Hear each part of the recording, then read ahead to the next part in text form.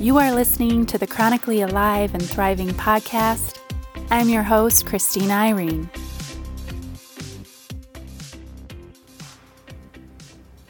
In the last episode of the last season, I shared that I would be weaving narrated stories through season 2 from chronically imperfect humans that I believe embody goodness and grit. Today, you'll hear from me, and though I don't always embody goodness and grit, it's a goal I do aim for. In today's episode, I share a peek into my past, the road that's led me to here, the Cliff Notes version at least. This is Musings of an Almost 40-Year-Old. I'm about to step into a decade that was my dad's last. When I was 11 and he was 40, my dad contracted viral encephalitis due to being bit by an insect that was carrying it. It ravaged his body immensely. His heart and brain took the brunt of the impact, and that caused a domino effect of other health challenges over the next 10 years. His medical team explained to us that in these types of situations, patients would often suffer from short-term memory loss. We quickly found out that there was nothing short-term about it. He didn't remember us, not me, not my siblings, not my mom, and certainly not anyone else. My dad had forgotten who everyone was, including himself. Oh yeah, and while my father lay in a bed at the hospital fighting for a life that he couldn't even remember, my mom was in a hospital room giving birth to twin boys. And my father's mother, she was in another hospital room and would eventually pass away a month later. To say it was traumatic for all of us would be a huge understatement. A majority of my father's memories never came back. He basically had to relearn who we all were almost every day for years until it finally stuck. And there would still be days every now and then where he'd forget things. And for years, I didn't trust or respect this man. But in time, he became not only my daddy again, but also a dear friend. Fast forward 10 years. I was 20, and my dad was 48. He suffered a stroke. A stroke because of diabetes and a weakened heart due to inflammation of the brain from a tiny, stupid insect bite 10 years prior. My little sister found him laying unconscious on the bathroom floor when she woke up in the morning. He was rushed by ambulance to the hospital, where he laid in a coma for about a month. 13 days after turning 49 years old, my dad passed away. In that 10-year span of my father being chronically ill until he passed away, a whole lot of things happened, but I'll save that for perhaps another episode. But in that 10-year span, my mom had to get a job working second shift to help provide for us since my dad was no longer able to work very much. Additionally, she also ran a daycare out of our house while also homeschooling us during the day. All of it was really rough for all of us. And we each have a different perspective of it because we each lived it differently. If it wasn't for the village that my mom had rallying her and us, I'm not sure where she'd be right now, where any of us would be.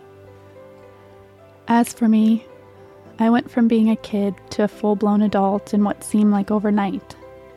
I was babysitting, cooking, cleaning, homework helper, a therapist, a cheerleader. Whatever needed to be done, I was there getting it done. And this is a thank you.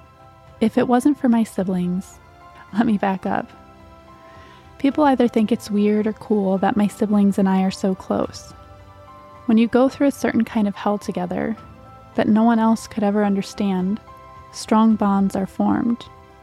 And I've always been determined to make sure that those bonds are never broken. Of course, we get in our tiffs and annoy the crap out of each other, but good luck to you if you ever do one of us wrong. But yeah, if it wasn't for my siblings, 3 of my amazing friends, and 1 of my aunts, I can tell you for a fact that I wouldn't still be here. They walked through all of this with me. Their friendships were my sanity and my safe place. I will always be thankful for what they were to me then and what they are to me now. Fast forward 15 years. I was finally getting answers to my own health challenges that I'd been dealing with for years. I was 35 and just learning that at some point in my life I had contracted Lyme disease and several other co-infections due to being bit by an insect, which was most likely a tick that was carrying it. And if caught early, Lyme is treatable and most recover. But because I went years without a diagnosis and treatment, the Lyme ravaged my body immensely. My brain took the brunt of the impact and caused a domino effect of other health challenges over the years. This is a journal entry from around that time. January 2017. So here I am, at the age of 35, sitting in a chair, listening to one of my doctors tell me I need to be tested for Lyme. My mind suddenly is flooded with a weird sensation. I'm sitting here thinking about the irony of it all. The only thing I really know about Lyme disease is that you get it from being bit by an insect, a tick usually. And I'm thinking, is this really happening? An insect bite? Really? Are you kidding me? I feel like I'm about to have a panic attack. Breathe, Christina. Breathe. I've been having difficulty remembering things along with a zillion other symptoms, but I can't seem to remember them now that I'm sitting here. My body's been failing me for some time now. Oh my gosh, everything is now moving in slow motion. In this moment, I'm so badly wishing I could talk to the one person that I needed the most right now. The one person that would be able to understand. And I can't. And it's killing me. When I look back to that journal entry and think about all those years in the past, my dad's character throughout those years living with chronic illness were remarkable. I didn't know it then, but he was setting a beautiful example for me on how to live with chronic illness 25 years later. I'm so glad I had paid attention back then. I had always wanted to understand what he was going through, what my mom and siblings were going through, how they were experiencing it, because I knew it was different from me. So I paid attention. I noticed every single detail that I could. I paid attention to their responses and their reactions, studying it, recording it, and going over it in my head. Because of that, I learned a lot about who each of them were as people. I learned a lot about myself and how I wanted to live life and how I didn't want to live life. I can't remember much or who I was before 11 years old, but I can tell you after that, life's been really, really hard with unrelenting turbulence. My father was a great and wonderful man, but he was undoubtedly flawed and deeply saddened at his core. On many occasions, he would get vulnerable and share that sadness with me because I guess I had proved to be a safe place for him. Some ways I was honored, and in other ways I was really angry, because from 13 years old and on, I was being entrusted with my father's emotional state, and that just wasn't fair. But then again, none of it was for any of us. I can remember thinking, gosh, I wish he could forgive himself. None of this is even his fault. I was so sad he had too much pride to seek professional help to work through whatever it is he was going through. And I was always sad that he never saw himself the way we all saw him.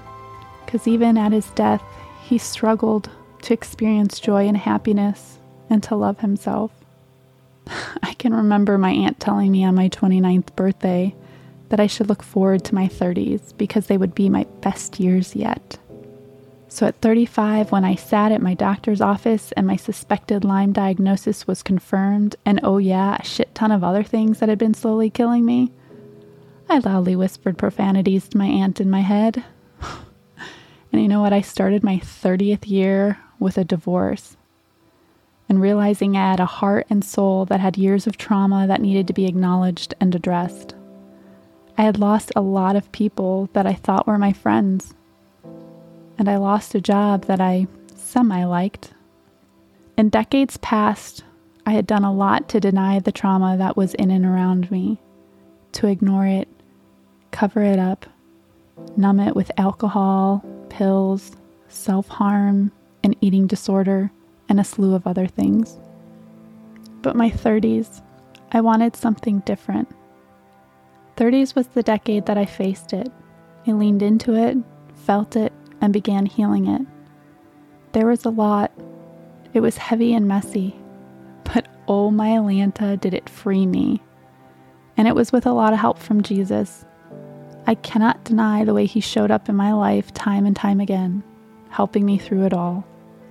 If I were to go back and tell 29-year-old Christina anything, it would be, darling, this decade is going to break you like you've never been broken. You're going to lose a lot of people you love. Some to heaven, others to life. It's going to cut you deeper than you've ever been cut. Grief will dismantle you over and over again with every heartbreaking blow. Guilt will strangle you, fear will halt you. You will feel more alone than you've ever felt before. People will tear you down and walk away. They will shame, judge, and betray you. You will question your worth and everything that you are. You will be diagnosed with things you've never heard of and some things that you have.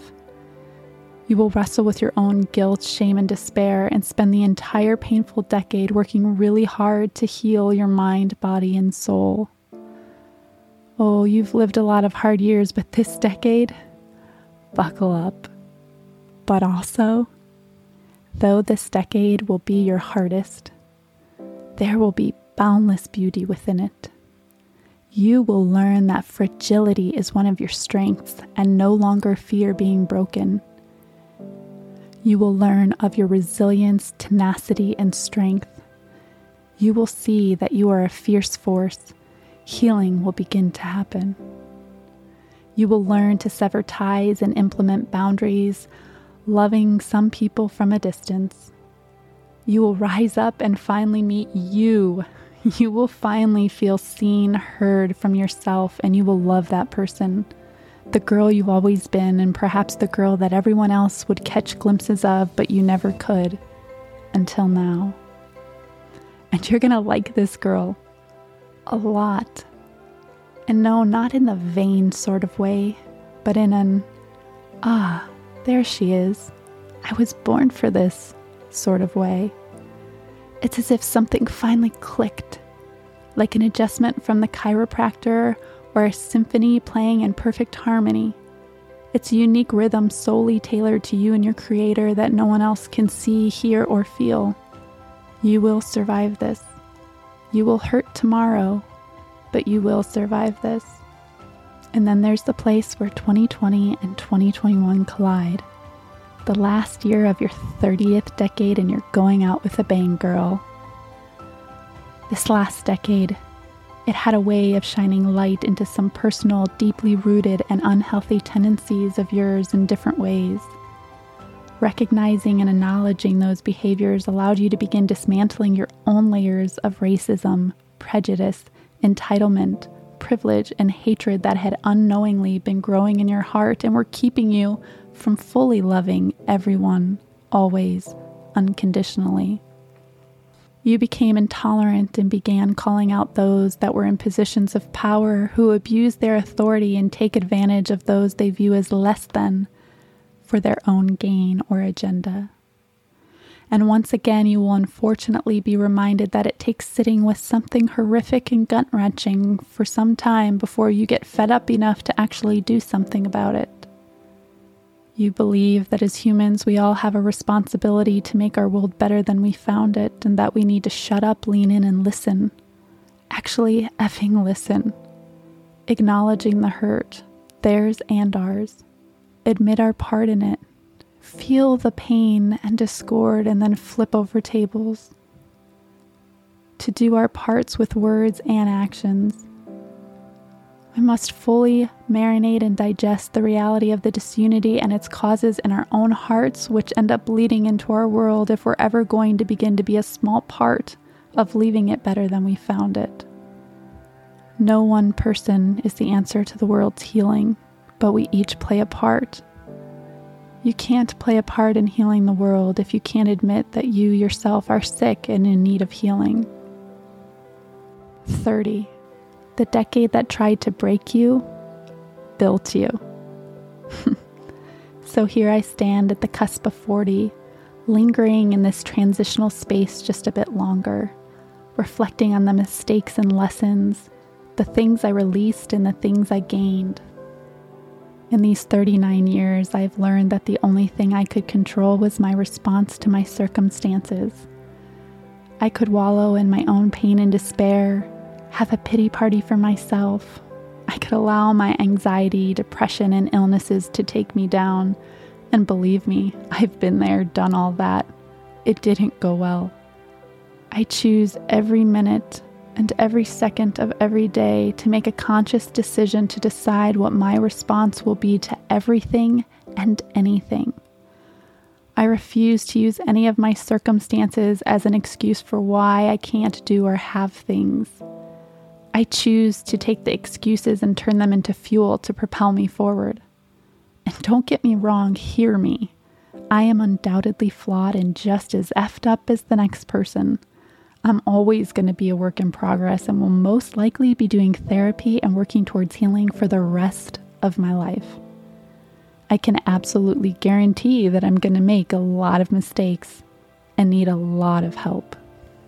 But whatever this next decade brings, and whatever time I have left on this earth, I will do my best to live it with everything that I've got.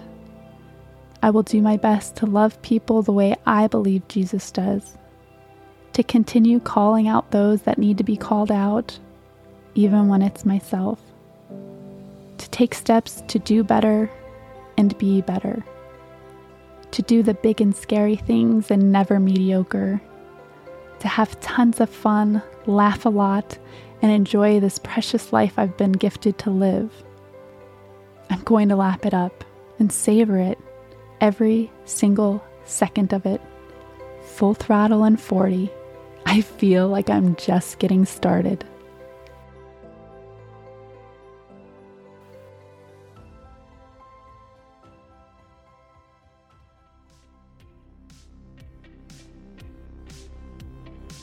Thanks for tuning in to today's episode. For the remainder of the season, you will hear more narrated stories from some amazing humans I get the privilege of knowing. And in addition, you'll continue hearing from people I interview that are on their chronic illness healing journeys. If you're not already, connect with us on Instagram and Facebook at Chronically Alive and Thriving, and on Clubhouse at Christina Irene. If you want to take the extra step in supporting this pod, just take a minute to go subscribe, rate, and review on your favorite platform. I'll meet you back here on Monday, Thrivers.